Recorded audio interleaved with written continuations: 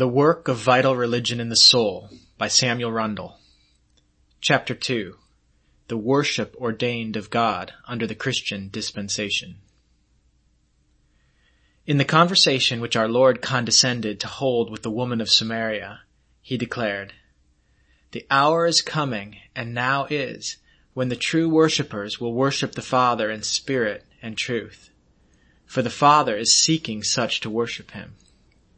God is spirit, and those who worship him must worship in spirit and truth."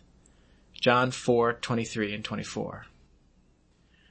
On other occasions he said, "No one comes to the Father except through me." John 14:6. And, "Without me you can do nothing." John 15:5.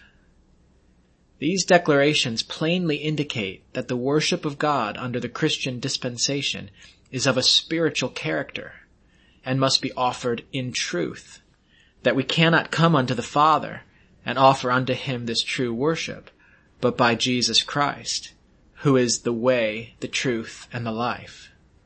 Therefore, his assistance is communicated to us by the quickening influence of his Holy Spirit, without which the important duty of worship cannot be acceptably performed. This appears to have been the sentiment of the Apostle Paul, for he declares that no one can say or acknowledge that Jesus is Lord except by the Holy Spirit. Hence it is apparent that all worship having a different origin is not the true worship of God, but is rather that which the Apostle designates as will worship, Colossians 2:23. Editor's note. Here Rundell is quoting the King James Version translation of Colossians 2:23, which, although a very accurate rendering of the underlying Greek word, is an unfamiliar phrase to most modern Christians. More contemporary versions usually translate the same word as self-imposed worship or self-made religion. Returning to text. It is so termed because it is merely the act of self, the mere product of the will and wisdom of man, whether or not it be adorned with eloquence of speech or accompanied with vocal or instrumental music. Even if this worship is supported by human authority and sanctioned by it as orthodox, still the declaration of Jesus Christ is applicable unto it. "In vain they do worship me, teaching for doctrines the commandments of men." Matthew 15:9. It may be said of merely nominal Christians in the present day that although in many instances thoughtlessness respecting religion is the prominent feature of their character, yet, in many other cases, they are zealous in supporting the creeds of the religious communities to which they are individually attached. But, notwithstanding their zeal, these refuse to submit to the convictions of the Spirit of Christ. They will not come to his baptism. They refuse to walk in the path of self-denial, and the consequence is that their hearts are not cleansed, the chaff is not burnt up, they remain carnally minded. Now, while they continue in this state of resistance against the Spirit of Christ, there is cause for them to fear that the worship which they offer to Almighty God is not more acceptable in his sight than was that of the Pharisees formerly. The Pharisees rejected Christ in his outward or personal appearance. The merely nominal Christians above described reject Christ in his inward or spiritual appearance in their hearts. Like the Pharisees, they think they have eternal life in the Scriptures, and like them also, they will not come to Christ that they might have life. See John 5:39 and 40. But it is much to be lamented that the adversary of mankind so much prevails, not only in diverting the merely nominal Christian from even entering on the true spiritual course, but also in impeding the progress of many serious persons who have begun to walk in it, even those who, loving the Lord Jesus in a good degree of sincerity, have so far followed his holy guidance as to be redeemed from many evil customs and vanities of the world. Yet these, not patiently and humbly submitting to the operation of that power by which old things are made to pass away, and all things to become new, and all things to be of God, 2 Corinthians 5:17 and 18, these find their growth in the divine life obstructed. Their strong attachment to human prescriptions relative to forms of worship and ceremonial observances prevents them from attaining that clearness of spiritual discernment into which they would have been introduced if, in childlike simplicity, they had been passive in the Lord's hand, like clay in the hand of the potter. In this state of defective submission to the divine will, they are not in a capacity duly to appreciate the benefits resulting from a practical faith in the name of the Son of God. Their views and dependence, being outwardly directed, are limited to a merely literal explanation of this holy name. They do not therefore clearly perceive the necessity of seeking and waiting for divine influence to effect the needful preparation of heart before Him, previous to the offering of their prayers at the throne of grace. And if, in their assemblies for divine worship, they are not gathered together in the name of Christ, can it be expected that He will be in the midst of them? See Matthew 18:20.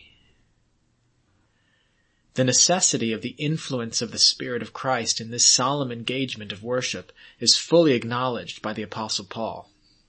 For, notwithstanding his extraordinary gifts and large experience in the ministry of the gospel, he declares respecting himself and his fellow believers, "Likewise the Spirit also helps in our weaknesses.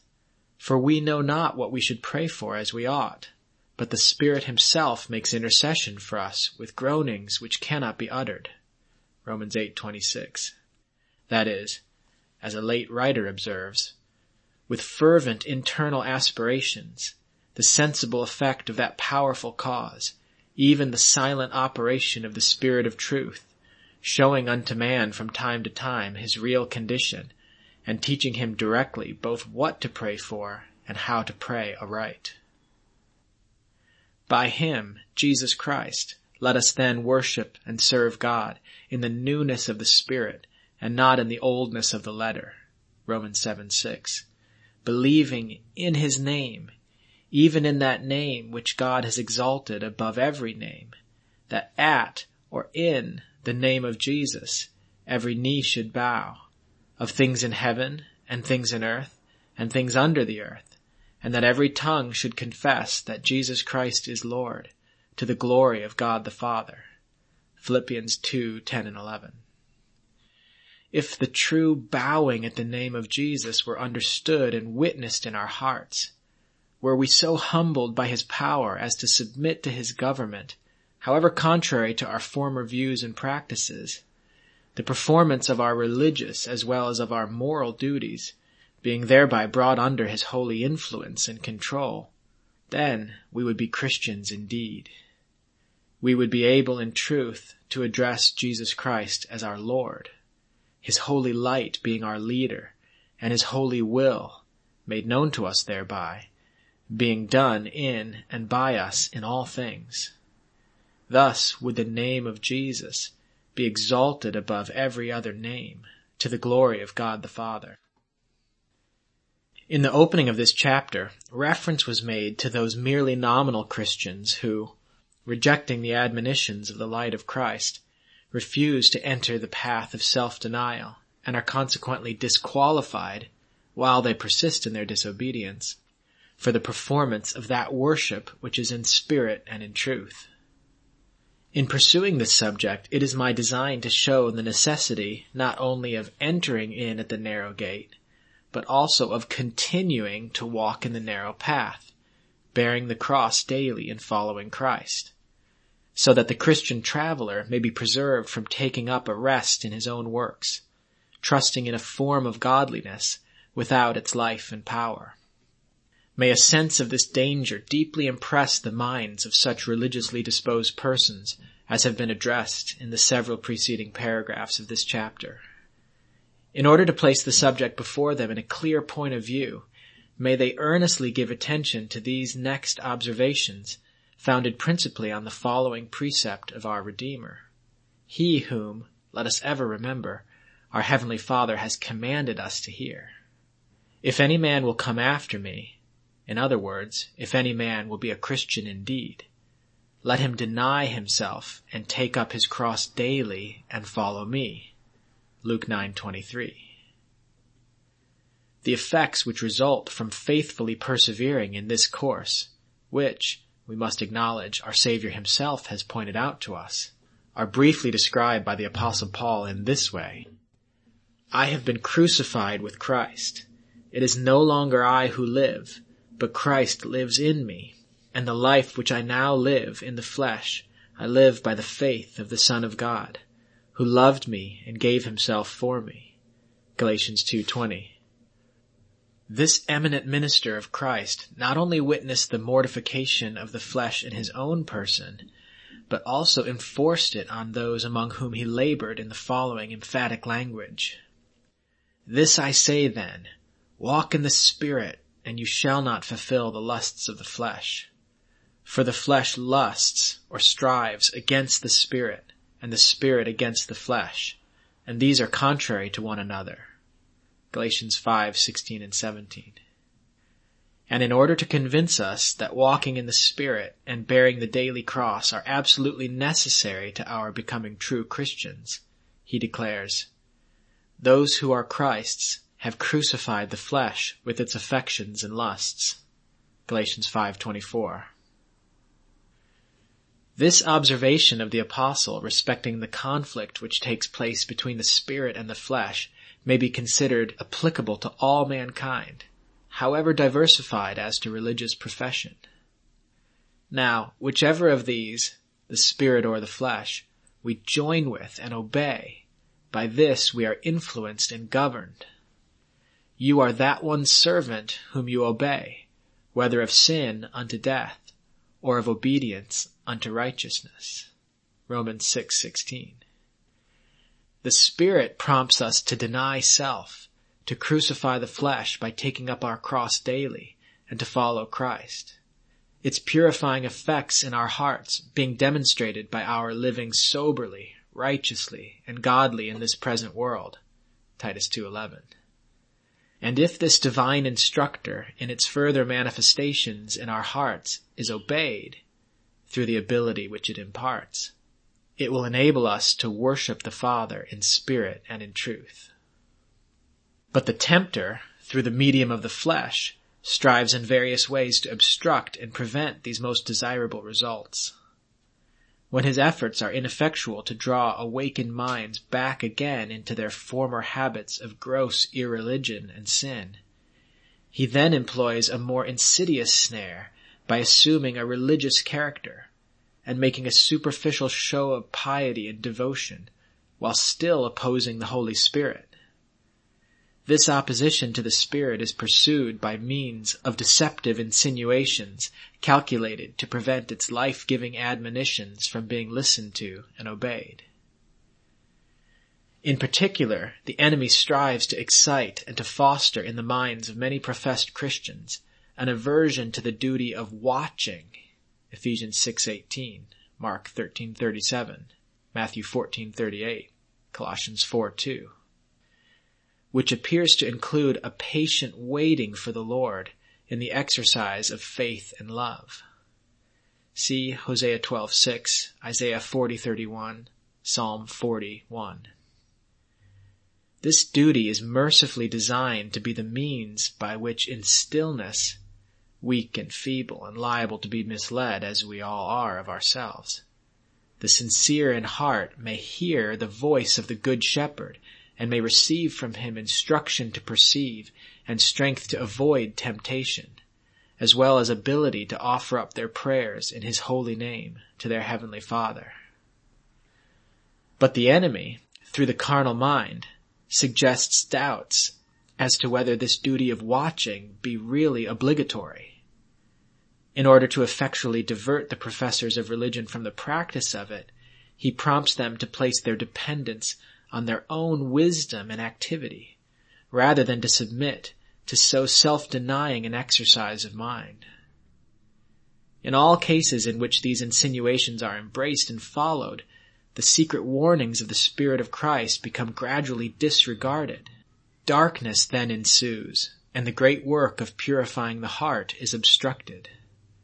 They seek, and soon find a way to walk in that is more agreeable to the natural will and the pride of the human heart than that in which the denial of self and patient bearing of the daily cross are required. Their faith standing not in the power of God, but in the wisdom of men, 1 Corinthians 2:5, they are frequently running after this or the other eloquent minister, not regarding the declaration of Christ, that the kingdom of God is within you, nor seeking the manifestation of this kingdom and the righteousness of God according to his command, Matthew 6:33.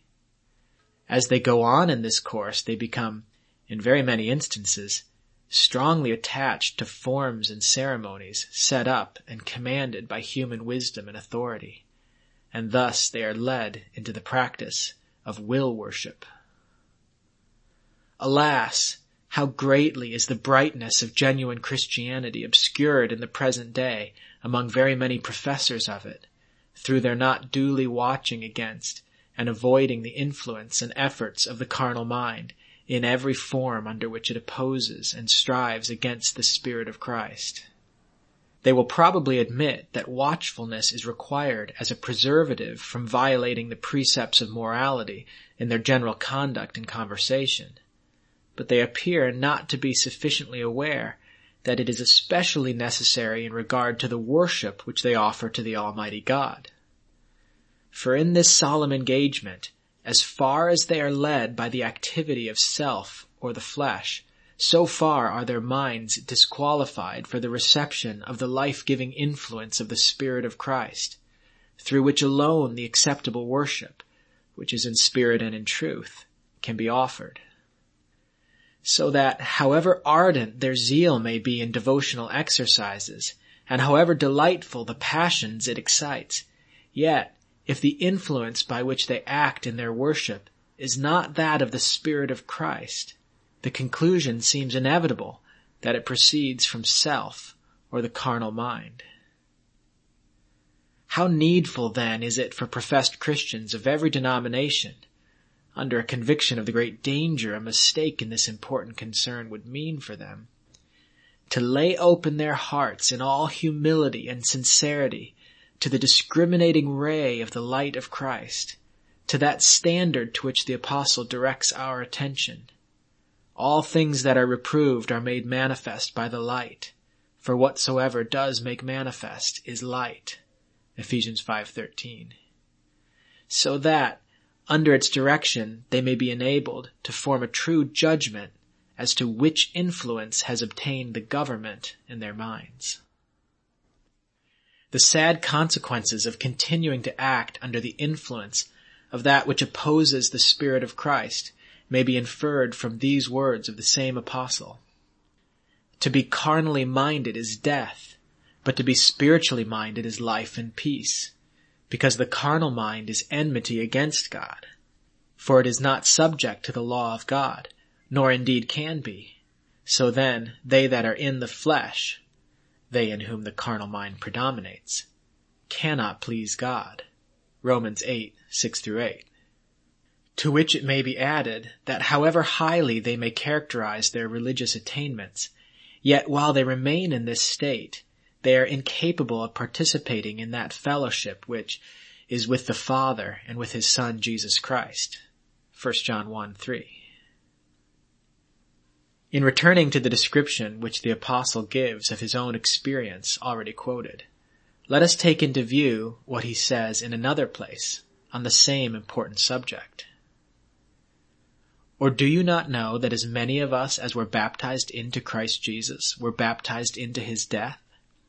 Therefore, we were buried with him through baptism into death, that just as Christ was raised from the dead by the glory of the Father, even so we also should walk in newness of life, knowing this, that our old man was crucified with him, that the body of sin might be done away with, that we should no longer be slaves of sin. Romans 6:3-6. By thus conforming to the doctrine of his Lord and bearing the daily cross, and by submitting to the baptism of the Holy Spirit, the apostle was enabled to say, I am crucified with Christ. Nevertheless I live, yet not I, but Christ lives in me. Galatians 2:20. May all professed Christians be stimulated and encouraged to press forward to the attainment of this state, according to the measure of divine light or grace dispensed to them. Footnote. Let it not be supposed that the high privileges which the Christian dispensation holds out to mankind do not include the attainment of this state. Our Lord Jesus Christ prayed to the Father, not only on behalf of his immediate followers, but for those also who would believe in him through their word, that they all may be one, as you, Father, are in me, and I in you, that they may be one in us, I in them, and you in me, etc., concluding his supplication, which should be read with reverence and awe, in these words, I have declared unto them your name, and will declare it, that the love with which you have loved me may be in them, and I in them. John 17:20, 21, 23, and 26. Returning to text. May they be so humbled by the power of God as to become willing to deny self, the flesh, or the carnal mind. In other words, to put off the old man with his deeds, Colossians 3:9. Not only his grossly corrupt and sinful practices, but also his acts of devotion, his praying and singing, and, in respect to ministry, his preaching too. Then will they be enabled, by following Christ in the regeneration, Matthew 19:28, to put on the new man, which was created according to God in true righteousness and holiness, Ephesians 4:24. They will become true worshipers, like the believers formerly, worshiping God in the Spirit, rejoicing in Christ Jesus, and having no confidence in the flesh, Philippians 3:3. The scriptures declare that as many as are led by the Spirit of God, these are the sons of God, Romans 8:14, and that the manifestation of the Spirit is given to every man to profit with, 1 Corinthians 12:7. How desirable, how indispensable then is it that all, and especially those who call themselves ministers of Christ, should follow the putting forth and leadings of his Spirit in their own minds. The teaching of the Spirit of Christ is always in accordance with his doctrines and precepts which are presented to us in the Scriptures. Therefore, those who are in office as ministers of Christ, if they be truly such and be indeed led by his Spirit, will manifest, not only in their conduct and conversation, but also in their ministry, a faithful adherence to that portion of his doctrine already referred to, wherein he urges the necessity of denying self, taking up the daily cross, and following him. But if any who undertake the office of a Christian minister show in their general behavior a disposition to evade the denial of self, to shrink from bearing the cross and from putting off the old man with his deeds, if, instead of following the Spirit of Christ in their ministry, they follow the suggestions of their own fleshly wisdom, teaching for doctrines the commandments of men, our Lord's own declaration seems to authorize the conclusion that their worship is in vain.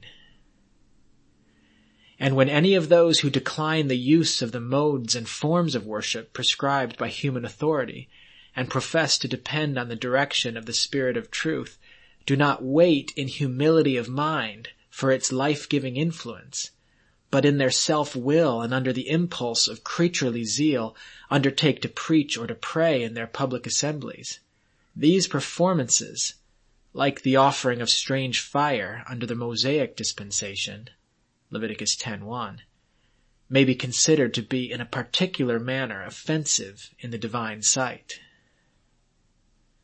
In all these cases, unless they submit to that divine word which is said to be like a hammer that breaks the rock in pieces, Jeremiah 23:29, and unless by its effectual operation they are brought to the experience of true humiliation and contrition, and through repentance witness purification of heart from pride and exaltation of self, they are in danger of becoming like unto some formerly, of whom we read that they shut up the kingdom of heaven against men, neither going in themselves, nor permitting them that are entering to go in. Matthew 23:13.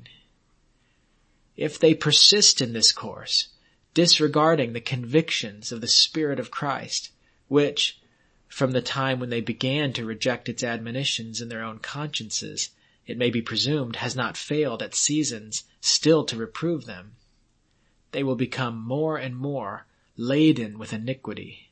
Isaiah 1:4. And by thus continuing to transgress the law written on the table of the heart, there will be much ground for them to fear, however successful they may esteem their ministerial labors, that ultimately their portion will be with those concerning whom our holy Redeemer has declared, "Many will say to me in that day, Lord, Lord, have we not prophesied or preached in your name, cast out demons in your name, and done many wonders in your name? And then will I declare to them, I never knew you. Depart from me, you that work iniquity." Matthew 7:22 and 23. Chapter 3. Baptism, Worship, and Partaking of the Flesh and Blood. The qualifications required for admission into the Church of Christ do not include the observation of any of the types, ceremonies, and carnal ordinances of the Mosaic dispensation, or of that of John the Baptist, which were fulfilled and abrogated by the Son of God in his personal appearance and death on the cross. But the Apostle Paul plainly declares that if anyone does not have the Spirit of Christ, he is not his. Romans 8:9. That is, if any man has not accepted the Spirit of Christ for his teacher, his baptizer, and his sanctifier, but on the contrary, in respect to these offices has disregarded and rejected him, this man is not Christ's. Whatever may be his profession or performances as to religion, whether he is a member of the established church or a dissenter from it, he is not a member of the spiritual body or church of which Christ is the head. For according to the doctrine of the same apostle, the baptism by which believers are introduced into this church is the baptism of the Spirit, 1 Corinthians 12:13. Consequently, it is not that of water, applied either by sprinkling or immersion. The baptism of the Spirit is an inward work, and it should never be forgotten that it is not the body, but the soul of man that is the subject of it. John the Baptist makes a very clear distinction between his baptism with water and the baptism of Christ. "I indeed," said he, "baptize you with water unto repentance, but he who is coming after me is mightier than I, whose shoes I am not worthy to carry. He shall baptize you with the Holy Spirit and with fire." Matthew 3:11.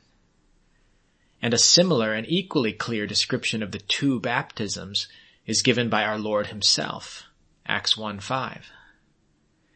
This baptism with the Holy Spirit is that which has already been referred to in the first chapter of this book.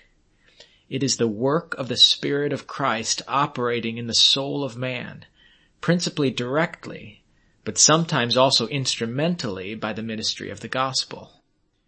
This baptizing ministry appears to have been instituted by Jesus Christ himself, though we do not find that he gave any commission to his disciples to baptize with water, or that he so baptized anyone himself. We read that after his resurrection he declared to them, "All authority has been given to me in heaven and in earth," adding, "Go therefore and teach all nations, baptizing them in the name, the divine life and power, of the Father and of the Son and of the Holy Spirit." Matthew 28:18 and 19. Of this baptizing ministry we have an instance in the account which the Apostle Peter gives of his visit to the family of Cornelius.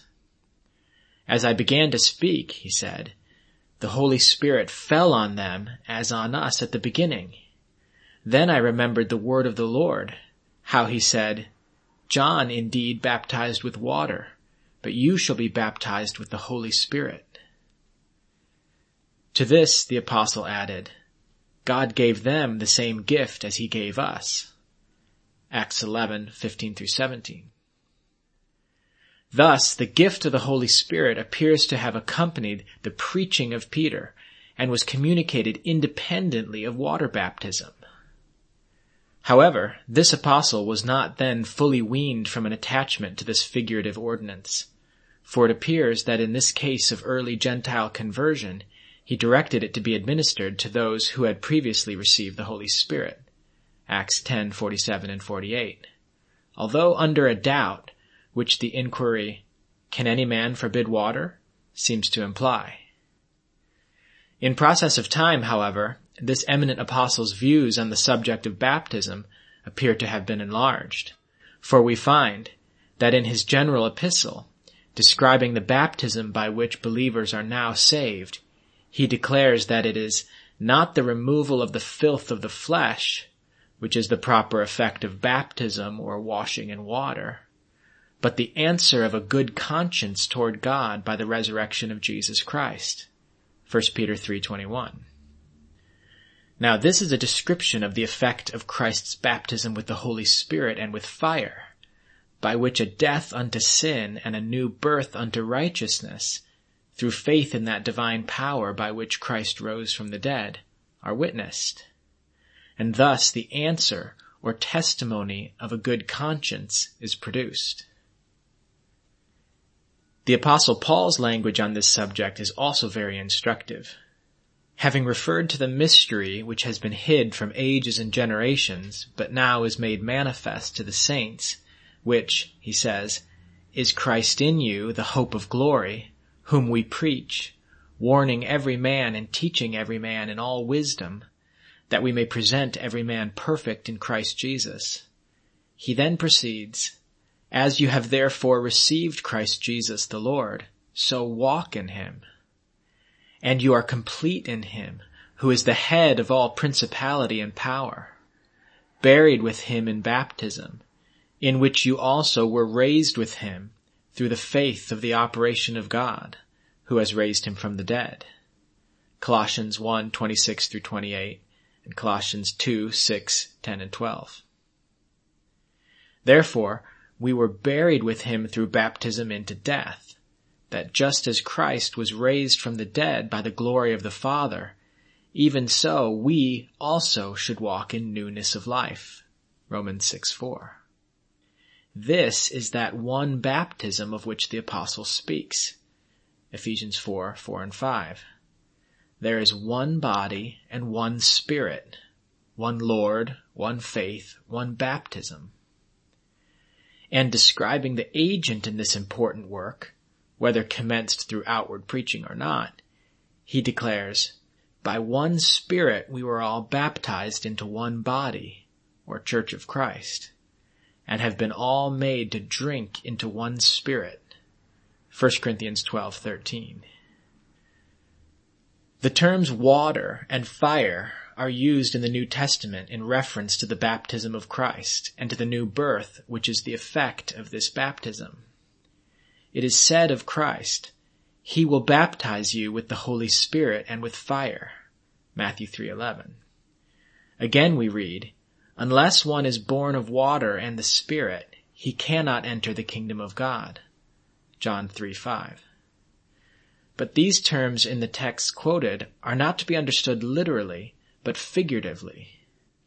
As the property of water is to cleanse, and that of fire to refine, so the baptism of Christ cleanses and refines the soul which submits to it from the stains and dross of sin. During the apostolic age, the baptism of Christ, when administered through the preaching of the gospel, was in many instances accompanied by miraculous gifts. Yet we have no ground to conclude now, in the absence of such gifts, that a measure of the same baptizing influence of the Spirit does not still accompany the ministry of those whom he calls qualifies, and employs in his service, and who act therein only under his ministration and guidance, in a humble dependence on his wisdom, life, and power. Through the gracious continuance of divine mercy and love, this influence is still witnessed in a greater or lesser degree when the word, thus preached, is mixed with faith in those who hear it. Hebrews 4:2. Some of the advocates of water baptism lay much stress on those instances which are recorded in the New Testament in which some of the apostles appear to have used, or to have directed the use of, this typical ordinance. But when it is considered that some of the apostles for a while after the crucifixion and ascension of our holy Redeemer were in the practice not only of water baptism, but also of some other typical ordinances, including circumcision, there appears no valid reason why their practice with respect to water baptism should be considered more obligatory on the Christian church at the present day than their practice with respect to circumcision and some other Mosaic rites. On a view of the whole matter, there appears sufficient ground for the conclusion that it was permitted by divine wisdom that the typical ordinances of the preceding dispensations of Moses and of John, although effectively abrogated by the death of Christ on the cross, should not, in the infantile state of the church, be laid aside suddenly, but rather gradually, as the minds of the Christian converts became capable of more clearly comprehending the spiritual character of the Christian dispensation. To all those whose minds are so far enlightened as to see clearly that something more than the mere name or outward profession of Christianity is absolutely necessary, it is therefore earnestly recommended that, while seeking to become in reality members of the Church of Christ and sheep of his fold, they do not endeavor to climb up through the ways which human wisdom may uphold, by a return to the use of any of the types or ordinances of former dispensations, which were fulfilled and abrogated by the coming and death of Christ, as the Scripture declares. Hebrews 9:8-11, Colossians 2:14-17. For Christ is the door of the true sheepfold, or church, John 10:9, and they who become members of it must enter in by faith in him, and by submission to the baptism of his Holy Spirit, 1 Corinthians 12:13. They who thus become members of the true church of Christ are permitted to witness its blessed privileges. They partake of that divine food which he describes as his flesh and blood.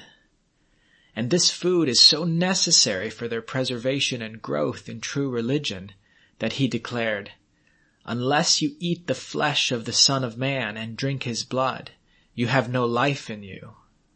John 6:53.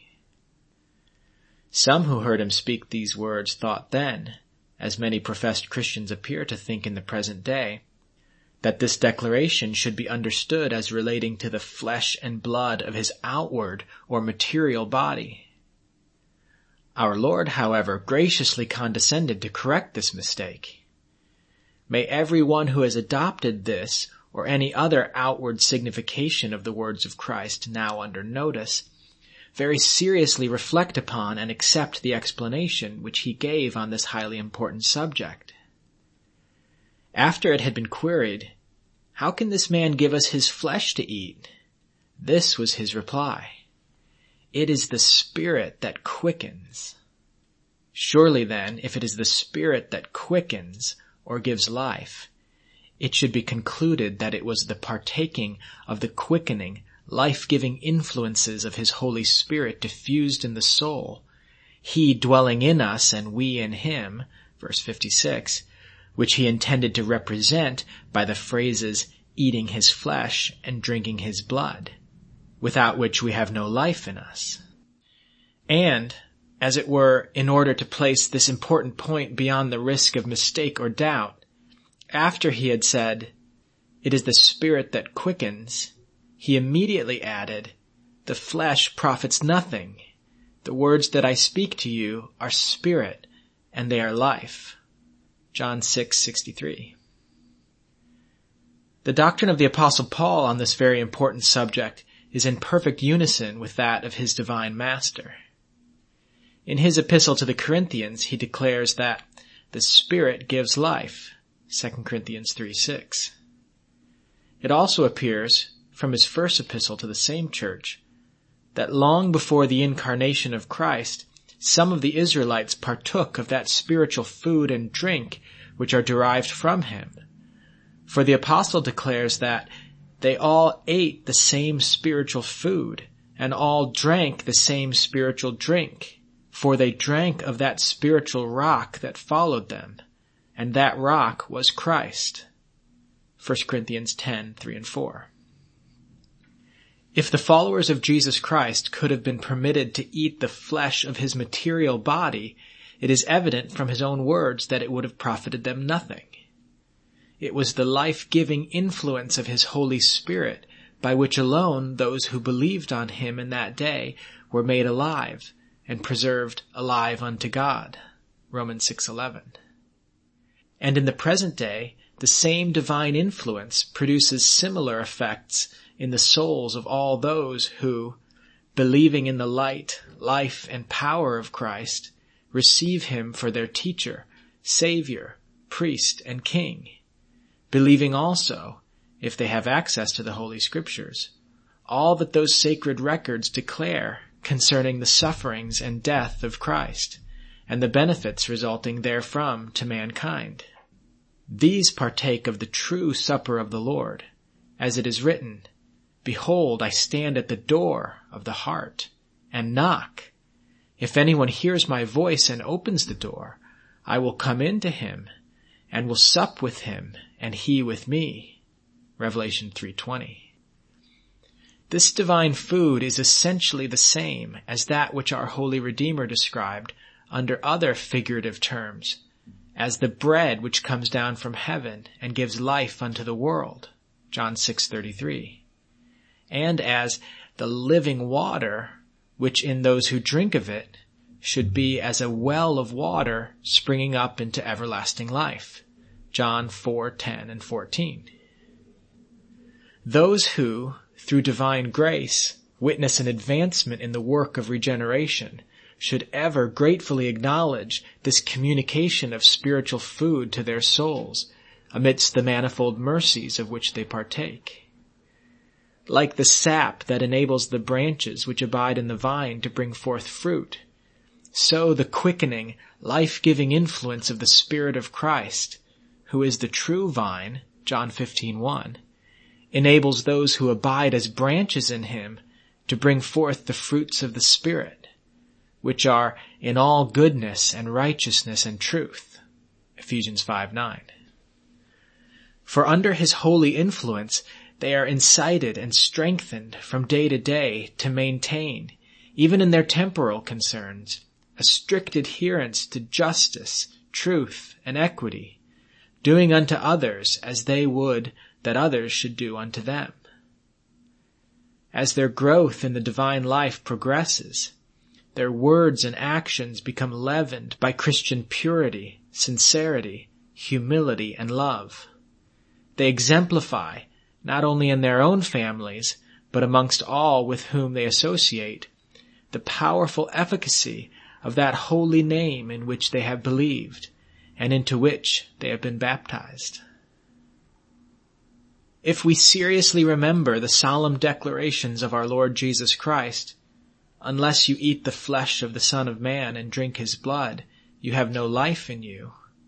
He who eats my flesh and drinks my blood dwells in me, and I in him," John 6:53 and 56. And if we keep in view the clear explanation which he condescended to give of these words, the conclusion must surely be admitted on the highest authority that whatever may be our religious profession, however largely our minds may be furnished with the literal knowledge of the doctrines and precepts of the Holy Scriptures, or our memories charged with the recorded experience of good men of ancient and modern times, and however highly we may think of ourselves or be esteemed by others on this or any other account, yet, if we do not partake of the quickening influences of the Spirit of Christ, we have no life in us. We do not dwell in him, nor he in us, and consequently we are in a state of spiritual darkness and death. A conviction of the vast importance of this subject induces the writer, under what he trusts is a degree of the constraining love of Christ, to press it upon the close attention of the Society of Friends, with whom he is connected in religious profession, as well as upon Christians of every other denomination. Footnote. The writer wishes to state that the Society of Friends is not responsible for anything contained in these pages. Editor's note. The fact that Samuel Rundell felt compelled to add the previous footnote is a sad testament to the declension of the Society of Friends during his day. Anyone familiar with the principles and writings of the early Quakers can testify that the entirety of this publication is in perfect agreement with them. However, by the early 1800s there was an alarming departure from these first principles and a return to much of what early Friends came out from and testified against. Many of the most influential Quakers of Rundell's day were leaning much upon the letter of the Scripture, natural learning, and a faith in the historical appearing and death of Christ, without insisting also upon the heart's submission to his purifying inward baptism. Quakers of this description had so far gained the ascendancy in England by the 1830s that they refused to publish this book. At length, Samuel Rundell, with the encouragement and approbation of many others, published it on his own, independently of the Society of Friends. Returning to text. Having endeavored in the preceding pages to point out the means whereby the soul, through the obedience of faith, may attain to a capacity of partaking of this divine food, and to show the necessity and benefits thereof, it may be proper in the next place to make some further observations with respect to its communication and effects. The great head of the Church dispenses this heavenly sustenance to the living members of his body in their religious assemblies when they are gathered in a state of solemn silence and reverent waiting before him. Sometimes this is through the instrument of an individual engaged in the ministry of the gospel, and at other times by the immediate effusion of his Holy Spirit upon their minds. They are also permitted to enjoy this privilege from time to time in seasons of private retirement, and even day by day while engaged in their lawful occupations, if, feeling the lack of the enlivening influence of the Spirit of Christ, they humbly seek it. It is preeminently for this divine nourishment, for this bread that comes down from heaven, that our blessed Savior teaches us to pray to our Heavenly Father, "Give us this day our daily bread." When favored in their public assemblies to witness the gracious promises fulfilled that "they that wait upon the Lord shall renew their strength," Isaiah 40:31, and that where even 2 or 3 are gathered together in his name, there he who is a quickening spirit, 1 Corinthians 15:45, even the Lord Jesus Christ, is in the midst of them, Matthew 18:20.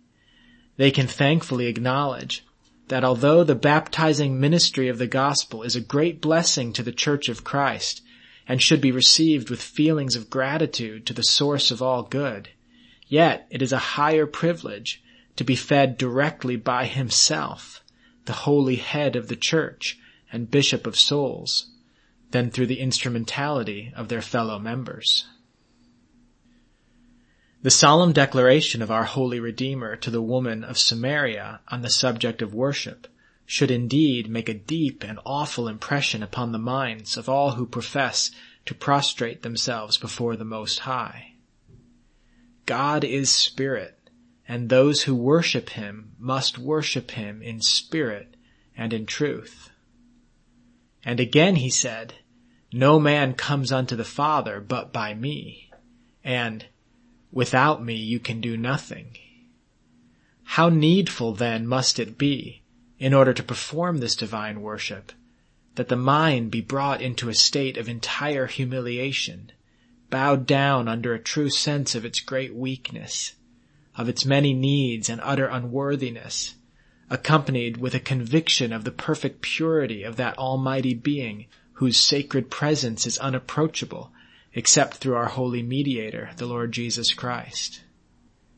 Perhaps it may be said that there is no other engagement in which the religiously exercised mind is so fully penetrated by these feelings as in that of silent waiting upon God in assemblies for public worship.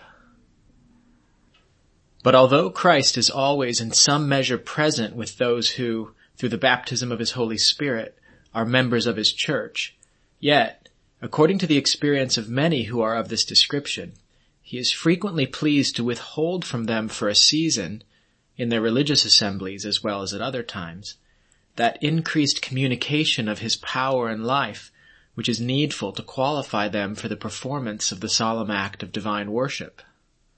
Yes, for a wise and gracious purpose, he often permits them to feel how weak they are of themselves, and how utterly insufficient by their own strength they are to resist the efforts of their soul's adversary.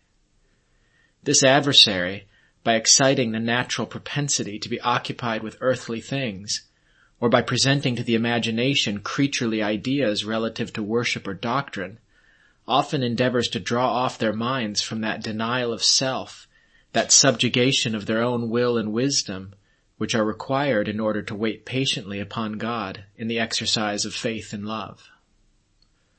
But although he, the good shepherd and bishop of souls, 1 Peter 2:25, may permit those humble believers in him to be thus tried and proved, yet he does not forsake them. In his own time, for which they reverently wait with fervent desire, the enlivening, purifying influence of his Holy Spirit imparts fresh vigor to their souls. Thus strengthened, they surmount those impediments of whatever kind which had obstructed their access to the throne of grace, and they are enabled to draw near in full assurance of faith. Hebrews 10:22. The worship thus offered in religious assemblies, whether it be accompanied with vocal ministry, prayer, or praise, offered in obedience to the will of the great head of the church, directly communicated to such of its members as he may see fit to employ in his service, or whether in obedience to the same holy will, it wholly consists in silent aspirations arising from quickened souls in a state of reverent prostration before the throne of grace. In either case, this worship does not fail to meet the divine acceptance. Footnote. It must not be supposed that all who are in the practice of sitting in silence in assemblies for public worship are benefited in the manner above described.